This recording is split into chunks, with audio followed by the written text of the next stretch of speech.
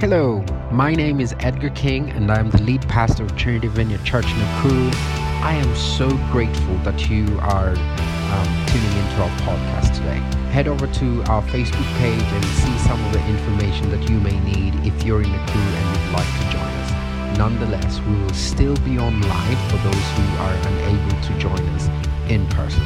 Thank you very much. I hope this installation of talks today will be a blessing to you.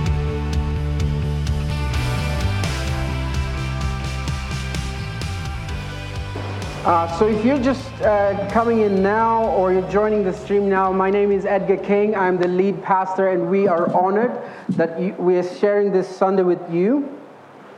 And so please just continuously let us know what God is doing with you even throughout the celebration. We like to celebrate the things God is doing in each of us and celebrating each other. So the things we do form us. This is something I've said a lot this year. The things we do form us. The things we do something to us in return. This is why our practices are so important.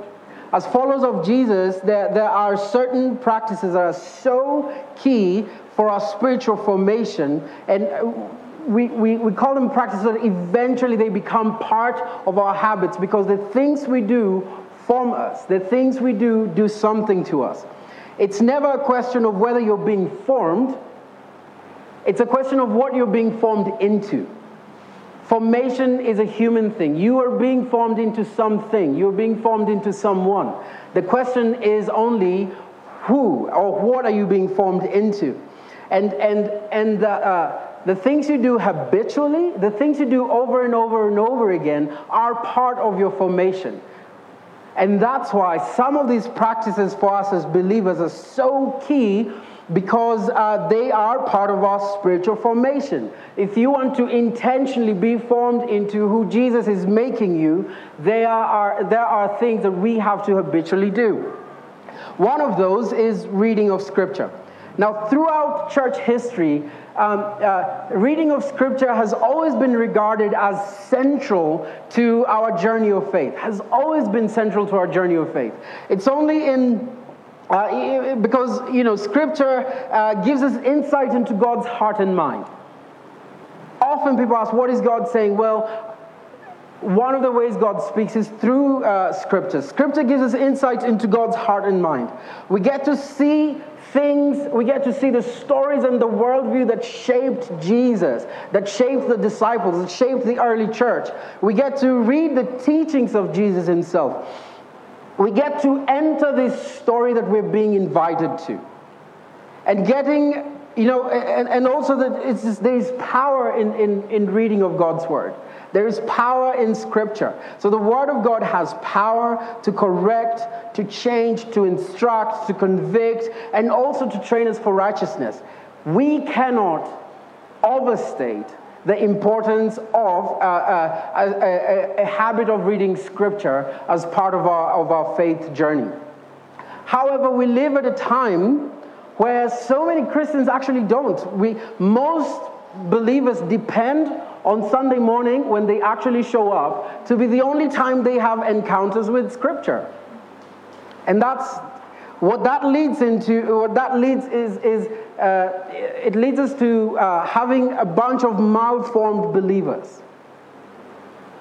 At the very best, we have a bunch of malformed believers, because this cannot be something we just encounter on Sunday morning. This has to be part of what we do as a practice.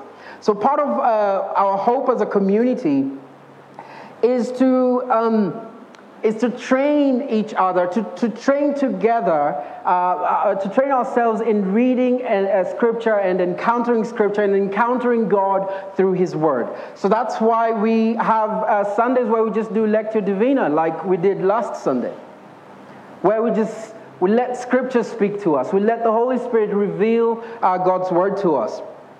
And so this Sunday we'll start a short series through the book of James. We call this Into the Story. We just want to dive into the story of Scripture. And so we'll look at the book of James, and I encourage you to read it at home beforehand. So today I'll start us off with James 1 through 9 through 11, and then I'll give you what we'll do next week. Read at home with your family, as an individual, with a group of friends. However you do it, just invite the Holy Spirit to actually reveal God's truth to you. And however you do it, just make it a practice. Spare some time to just go through God's Word with the Holy Spirit. So James is a letter written by Jesus' little brother. And you guessed, he was the leader, one of the leaders of the church in Jerusalem. Why this is important, at this point, the church in Jerusalem was almost like the headquarters. It was central for all believers. In fact, big disputes across the church, even in the Gentile church, were discussed in Jerusalem. So James was one of the leaders alongside Peter. So he was very key. So the letter he writes to all believers is a pastoral letter. It's a letter from the leader of churches. And so it's very, very important. It was regarded with a lot of weight throughout the church. Now, here's an interesting thing to think about. How much does it take to convince your siblings? I don't know if you have any siblings. How much does it take to convince your siblings that you are worth something? So I was the last of 4 boys for a long time. And you're always Eddie, the last born. You're always the guy who needed help to do his laundry until he was very old. I know I have family issues to work through. I'm in counseling. But it's so hard to convince your family that you're worth something. Now, imagine this. James doesn't just believe Jesus is worth something. James now considers Jesus his Messiah and God. That should tell us just how powerful the death and resurrection of Jesus was. That even, because we don't see much of James through the stories of Jesus when he was alive. He shows up after the death and resurrection. It should tell us just how powerful the death and resurrection of Jesus was. That even his own little brother goes, this is not just a great person, he is the real deal. That's how powerful it is. So we'll get into the story. We'll get into the letter he wrote, and journey through it for a few weeks. Why don't we pray? Spirit of God, breathe on us. The same breath that brought Scripture into being, breathe on us, bringing new life. Come and speak to us in ways that only you can. Come setting us free, even as we hear your word. Instruct us, convict us, affirm us. In Jesus' name. So the slides are going to be on the screen. Why don't we all read together the first section, and then we'll get into it.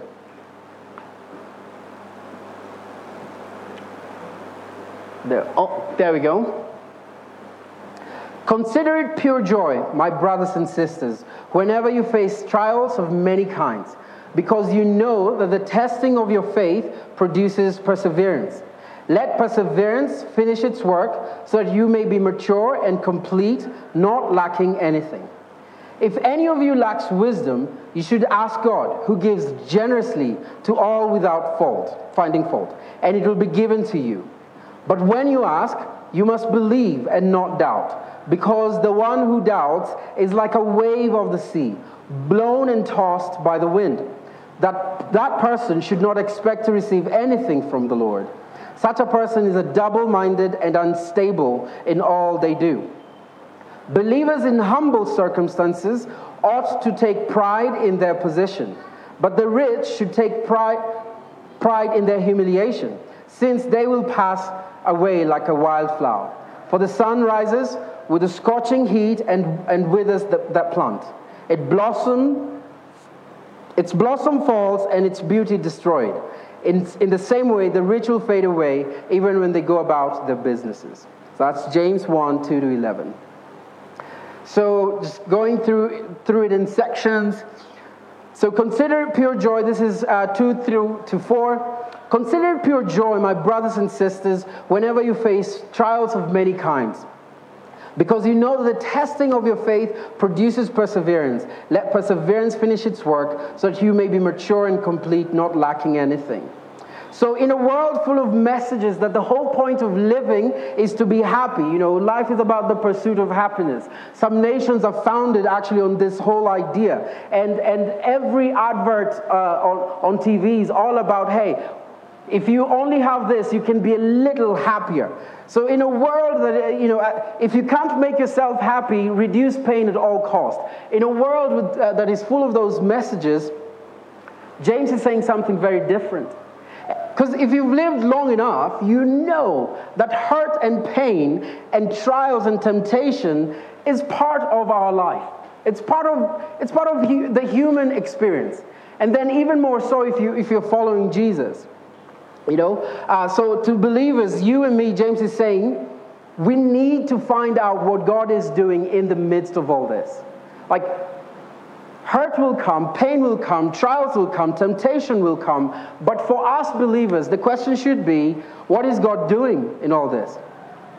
Now, to be clear, I think we're in a generation, as people ask questions that they need to ask. One of the weird ones is often, why would God allow pain? And here's the thing, God is not the source of pain. God is not the source of the hardness of life. That's a whole story we'll talk about someday. James is actually keen later on, we'll encounter it next week, to say, hey, when you're tempted, don't dare think this is God. Because God is not tempted by evil. So it's easy to just, sometimes we're living in a world where constantly there are messages of, oh, what is God doing to me? What is the universe doing to me? If God is there, why would he let this happen? God is not the source of our pain. In moments of difficulty, temptation, the question should be really for us, believers, is what is God doing? What is God forming us into? And so James argues that we actually get to learn endurance, which we are going to need anyway, just because we're human beings. We are going to need endurance. But even more so, if you're following Jesus, you're going to need endurance. Now, the truth is, we kind of all know that character is formed in the crucible of life, where there is the crashing, right? Where there is the threshing. You've all been around people who've not experienced trouble, and they can be brats, right? And you just go, So the truth is, we all kind of know that character is formed in the crucible of life. So what's new? Like, every culture knows that. So what is new in what James is saying?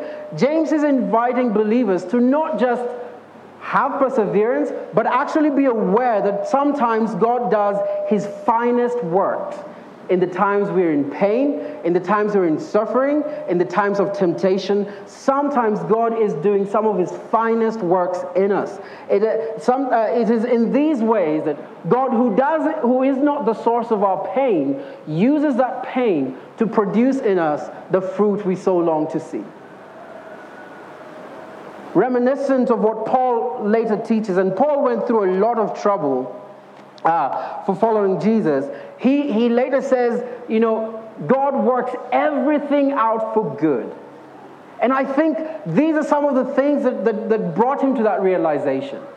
That even the worst of our experiences, God works them out for good to produce the character Jesus is forming in us.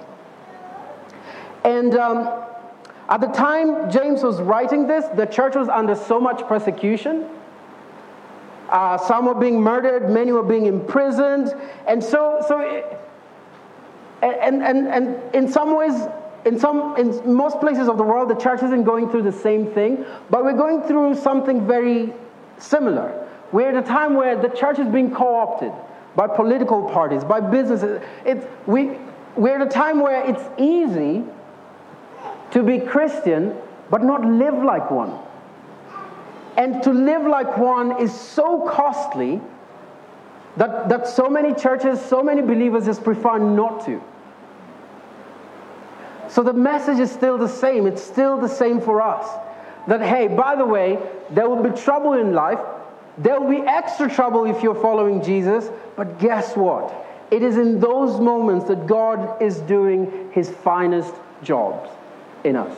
It is in those moments that God is forming character. It is in those moments that God is forming, is producing the fruit that we so long to see. If we want to be formed into something that looks like who Jesus is calling us to be, we might need to find joy even in those times. And I'm glad that James doesn't use happiness, because that's such a fleeting thing. But he's saying that there is a way to find joy even in very difficult moments. If we keep our eyes on the Father and trust that he's doing something very beautiful in us.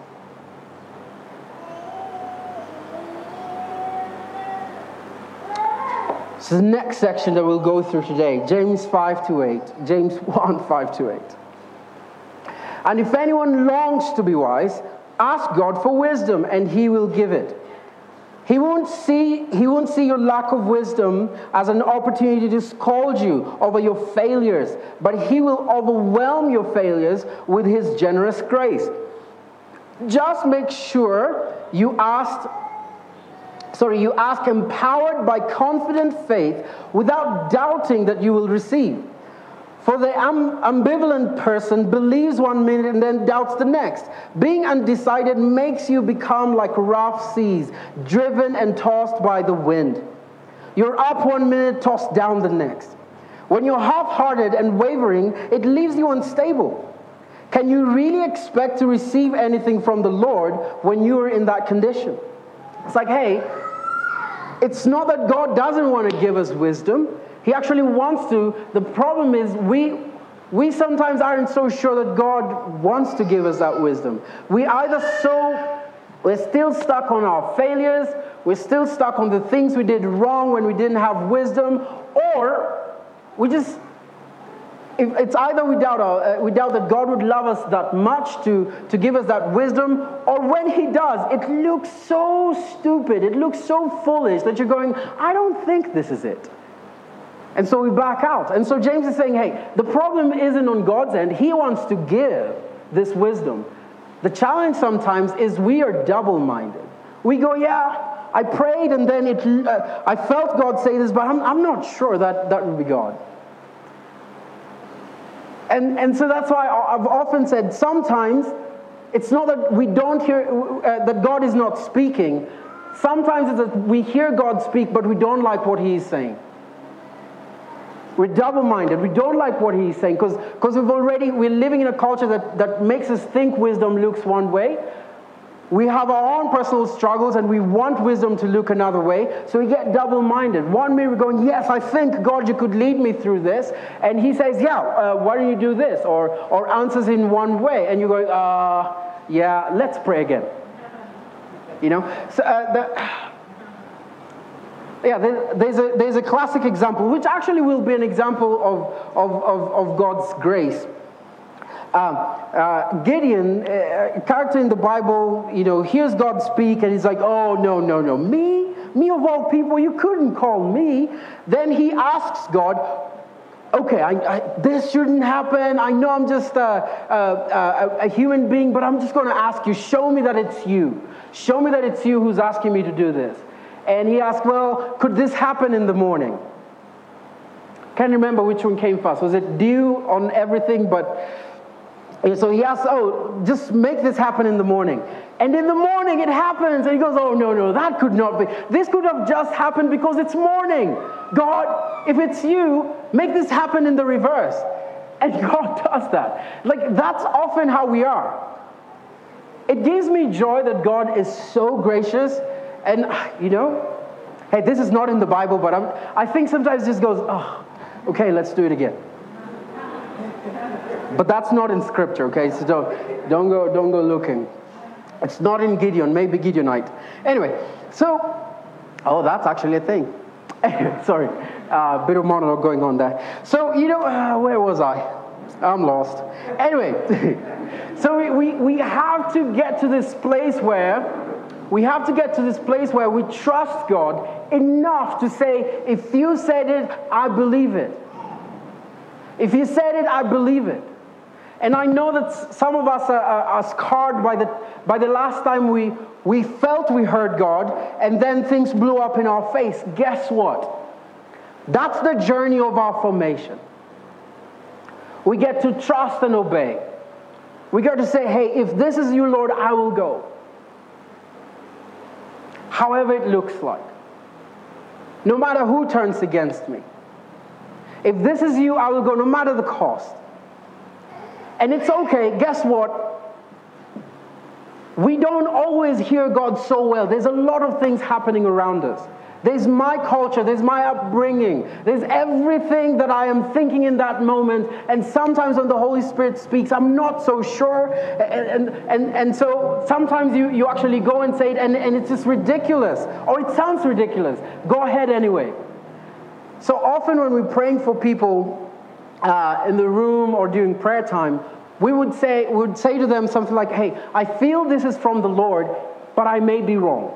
We're giving ourselves room because we're not so good. We're still learning. But the one thing we will not be part of is the doubt and the disobedience. We'll say, hey, Lord, if this is you, my answer is yes. There's a story which I'll probably repeat again in a few weeks, so pay attention, and then when you get to there, you don't have to. You can take out your Facebook at that point. So there's a story of a group of pastors that were in a prayer meeting, and during the worship, there's one Greek guy who feels that the Holy Spirit is giving him a word for one of the pastor's wives. But it was such a terrible word. It was the Greek equivalent for piece of shit. Okay? So he goes, no, that cannot be God. And then when he's convinced it is God, he goes, God, we are in the middle of worship. Come on. These are not the kind of things you bring up. And so he fights it, and one of the pastors, I think the host pastor, goes to him and says, I feel like you have a word for that lady. And he goes, oh no. Because now it's either obey or disobey, right? It doesn't look like such wisdom, does it? That's where you go, I don't, maybe I'm just needing to go to the bathroom because I had coffee. Anyway, so he gathers up the courage anyway and goes. And says, I think the Holy Spirit is saying that you're not a piece of shit. And this lady just begins to weep. So it turns out she was in her second marriage. And in her previous marriage, she was married to a Greek man who constantly called her that. In front of her friends, at home, everywhere. That's how, and it was in Greek, right? So that's how he would refer to her. Imagine if he had disobeyed. Because it doesn't look like such a wise thing to do, does it? I mean, we'd rather get it wrong. When we're praying for the sick, when we're giving words of knowledge, when we're giving words of prophecy, we'd rather get it wrong than people leaving without knowing that God cares so much about them. This lady was so made aware by the Holy Spirit that God knows her situation and He's responding to her wounds. Anyway, we're in a world full of so much information. We're drowning in information. We know what's happening in Russia while we're sitting in our couches in Nakuru. We know what's happening in the Senate of the U.S. while we're sitting in our houses in Nakuru. There's information everywhere, and now to complicate things, there's disinformation. There are people sitting in front of their computers getting paid to put out disinformation. It's not even a joke. It's not even a mistake. It's their job to put out disinformation. So here's the thing. Knowing things doesn't make us wise. Just because we know a lot We know a lot about biology. We know a lot about chemistry. We just know a lot. Politics. Knowing things doesn't necessarily make you wise. Now, there's so many ways of gaining wisdom. Some of them do start with knowledge. Some of them do start with knowledge. In the Proverbs of Solomon, he categorizes people into 4, the wise and the not wise, and the not wise are in 3. One of them is the simple. So there are some people who are not wise because they're simple. What it means is they just don't have the experience. It's like a child playing with an iron box.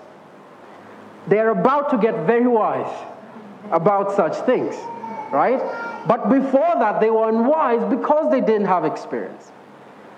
So knowledge is one pathway to wisdom, but not always. Some wisdom is gained by experience, some by age, and some by some sort of learning. You would rather talk.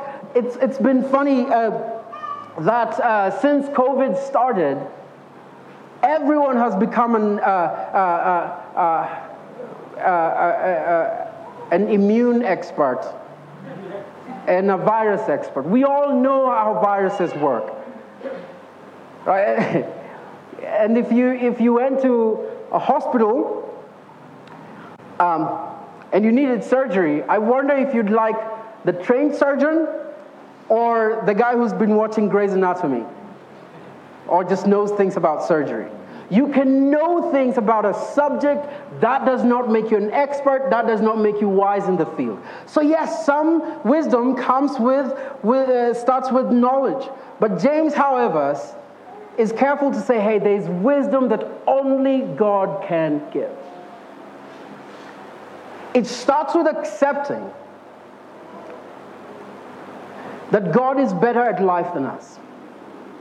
It starts with accepting that God is better at marriage than us. It starts with accepting that God is better at parenting, that God is a better pastor than me, that God is a better friend than me, than you. Until we get to that point, we will be fake surgeons trying to perform surgeries. That will go really wrong. You could fly by for a few years. I think a few years back, we saw all these quirk doctors getting arrested, but they had been practicing for such a long time. How did that even happen?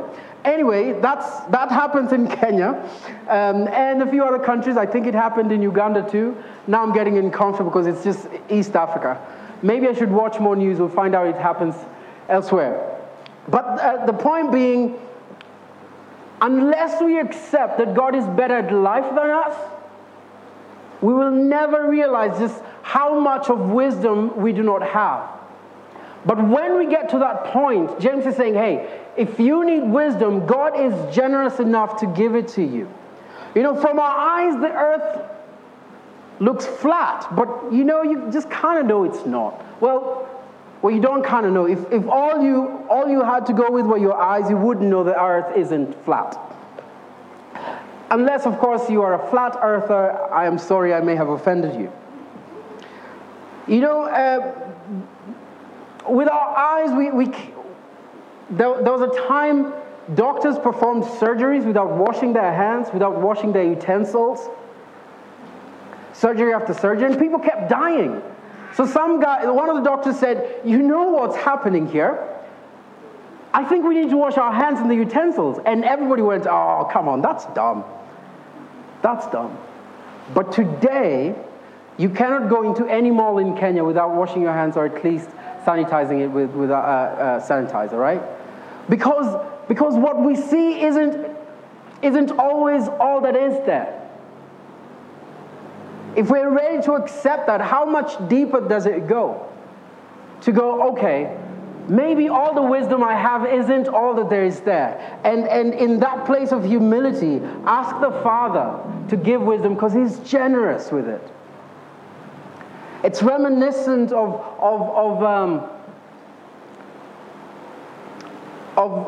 words that were spoken, written down by very ancient kings of Israel. Both David and Solomon say this in one way or the other, that true wisdom begins when we fear the Lord. True wisdom for how you're living your life begins when you actually fear the Lord, when you actually realize that God is better at life than you, and come to a place of surrender and say, Father, give me wisdom.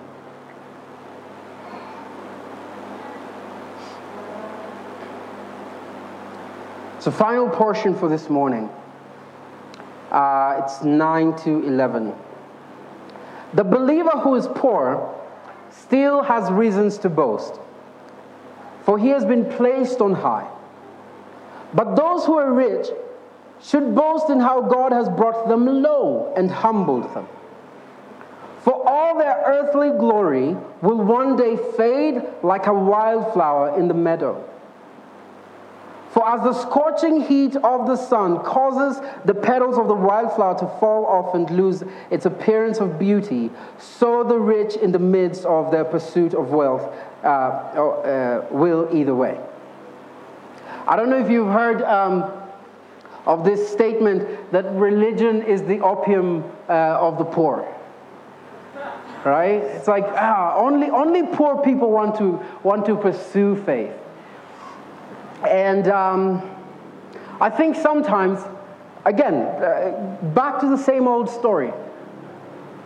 The things of God will often look foolish to those who are perishing. Question to believers. So this is a letter to the church. We couldn't do much about what the world thinks. The Spirit of God is still convicting the world of sin and righteousness. But this is a letter to the church about, hey, for those who've actually accepted Jesus, for those who are following, here's a few ways to look at wealth and poverty. Now, to be clear as I start off, there's nothing beautiful about abject poverty. That's not what James is saying here. No wonder Jesus and the apostles were very clear about never forget the poor. Never forget the poor. Jesus, one of the things Jesus said is, I've come to bring good news to the poor. And I've often said that if our news is not good news to the poor, it's not complete. It's not good news. Jesus came to bring good news to the poor. Never forget the poor. Then Paul, again, they went to Jerusalem. There was a big issue. And as they resolved it, the elders of the church blessed them.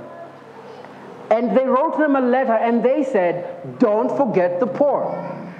It wasn't just a Jesus thing. The church found it so crucial as part of their following Jesus. So there's nothing beautiful about abject poverty. It is our responsibility to take care of the poor, especially because every human system will produce imbalances. Whether you're thinking of socialism, it produces imbalances. And there's always people crashing at the bottom. Whether you're so crazy about capitalism, it produces imbalances, and there's always people crashing at the bottom.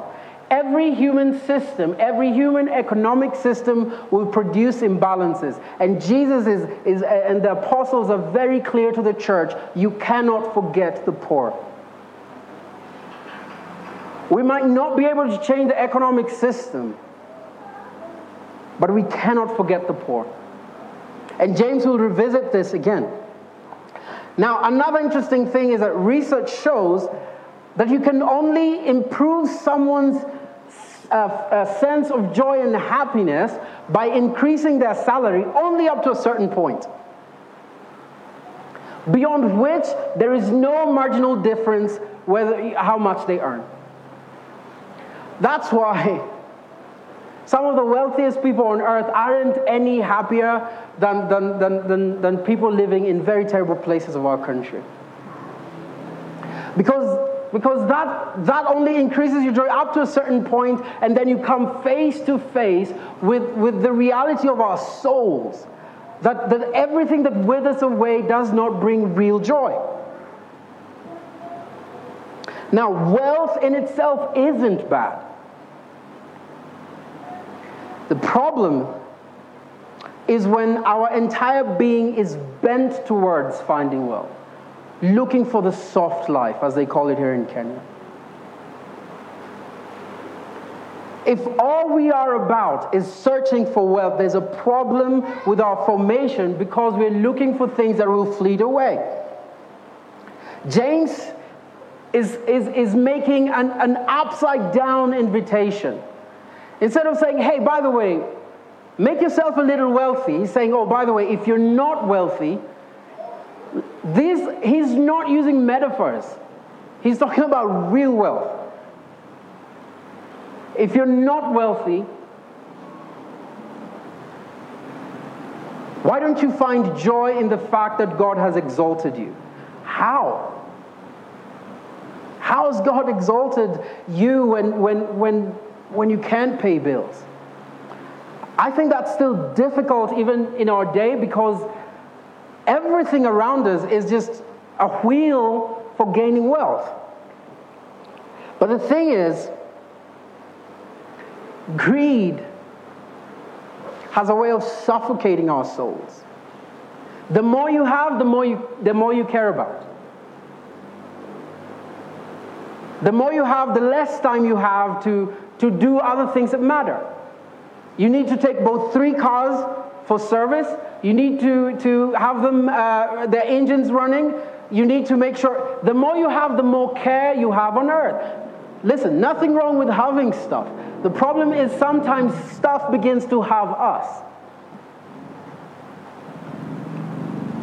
And the poor don't have the luxury to be had by stuff. Like, they would want to be had by their new Prado, but they don't have any. So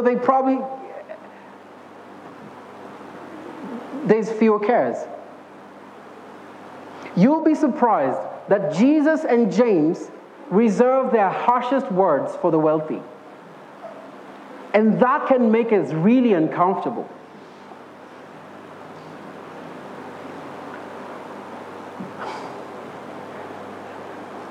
And greed is all around us, right? Oh. So every parliament we've had in Kenya has always started by increasing their salaries. And every Kenyan goes, greedy ones. In fact, we're very happy when James, who's that guy, took pigs right outside the parliament. Like, you pigs. We're like, yeah, that's great. I think it's last week or 2 weeks ago, Facebook was down for 6 hours. I don't know if that's related, but the day before it went down, there was a whistleblower who was working for Facebook that had gone to Congress and just talked about how terrible some of the greed that is driving Facebook is. They wanted to introduce Instagram for kids, despite the fact that their own research has shown that Instagram, of all social media platforms, is one of the worst, especially for teenage girls. And the suggestion was that they would change their algorithm, but if they changed their algorithm, they would earn much less. They would earn less than they're earning, and because of that reason, they refused to. It's not that they wouldn't earn anything at all; they would earn just less. How many more billions do they really need? Right? At the expense, greed suffocates our souls. At the expense of the mental health of teenage girls and teenagers in general, and really just human beings. But then it's easy to go, that Zuckerberg guy, is full of greed. But we don't see our own, right? Do you really need the newest iPhone just because you can afford it? How many shirts do you really need just because you can afford them? It's the same thing. You see, we have to recognize, especially here at Trinity, most of us are wealthier than a lot of people here in this country. So it's easy to go that the MPs are greedy and forget that you're wealthier than some people, and sometimes we feed our own greed just by the way we live. Only difference is that yours is buying 5 chapatis when you only need 2. Chapati is a problem anyway. Think about other ways it's expressed themselves. I remember, went home and I was asking this family where are pieces of land, just kind of thinking of, one day I'm going to retire. I'm already thinking that I'll retire very young, because you can only do, anyway, I'm getting lost. Okay, so, you can only be national director for too long, right?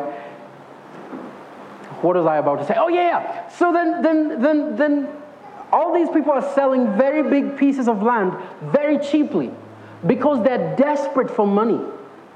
And I noticed that my heart was about to jump at that opportunity. Why? Because I thought I could afford it. Even if I had to take financing, that's not the question. I felt I could afford it. Why not take advantage of their not knowing? Why not take advantage of their desperation?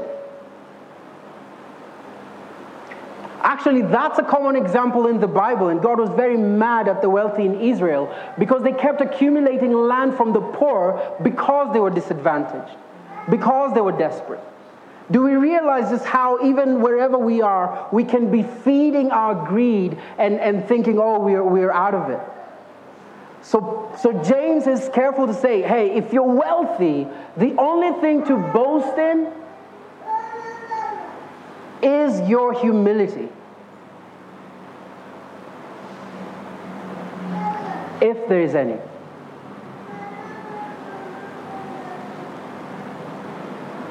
So I don't want to call the band back on stage. I'm just going to bless and release us. That's the kind of pastoral letter you want, right? Leaves you going home feeling, yes. But sometimes we don't like making ourselves uncomfortable.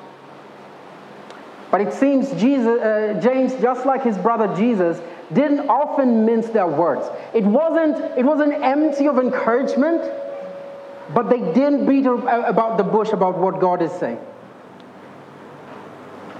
So as the worship goes on, you are free to leave if it's time, but you're free to sit and worship and just allow God to do what He is doing. And then my team and I will be at the back. The prayer team will be at the back. If you need prayer for anything, we would love to pray with you. So just some questions to ponder on, even as you leave for the week. If you're in a difficult place in your life, a place of trial, a place of temptation, a place of pain, a place of difficulty, how can you find joy? Knowing that God is turning around every part of this for your formation. And if you don't know how you can find joy, how can you start with gratitude?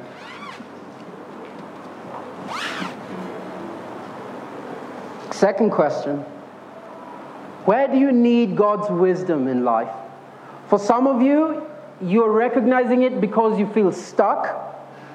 For some of you, you're recognizing it because you can tell that you've given into your pride and feeling that you know how to do this. Where do you need God's wisdom in life? Would you ask for His wisdom? Lastly, has your heart been turned towards wealth? Whether you have it or not, has your heart been turned towards wealth? And how is God inviting you back to the simple, to the true?